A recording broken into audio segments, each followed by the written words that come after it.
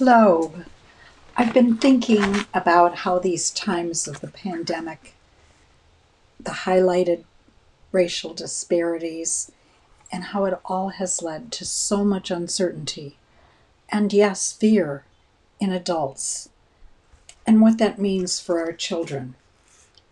Parents and other adults being out of control means that emotionally, children may be abandoned. These times are a breeding ground for trauma.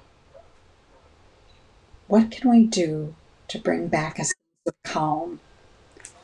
Can we provide calm in the face of a raging, ongoing crisis? Well, for our children, we'd better.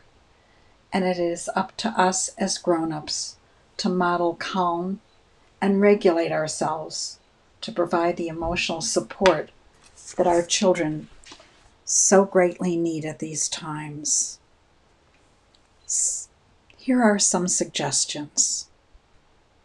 Number one, establish a routine for each day.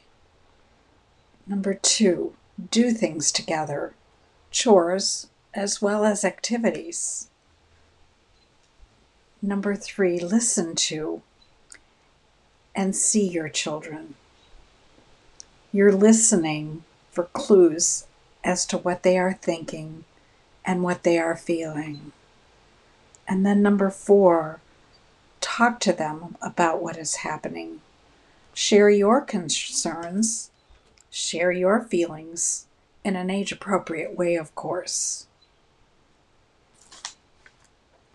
I hope that this somehow helps to provide some information about what's going on. We need to know what's going on with ourselves so that we can listen to our children and be there for them. And yes, be the grown-ups. Stay safe and be well. Thanks for listening.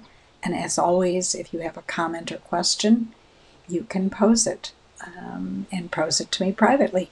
Thank you.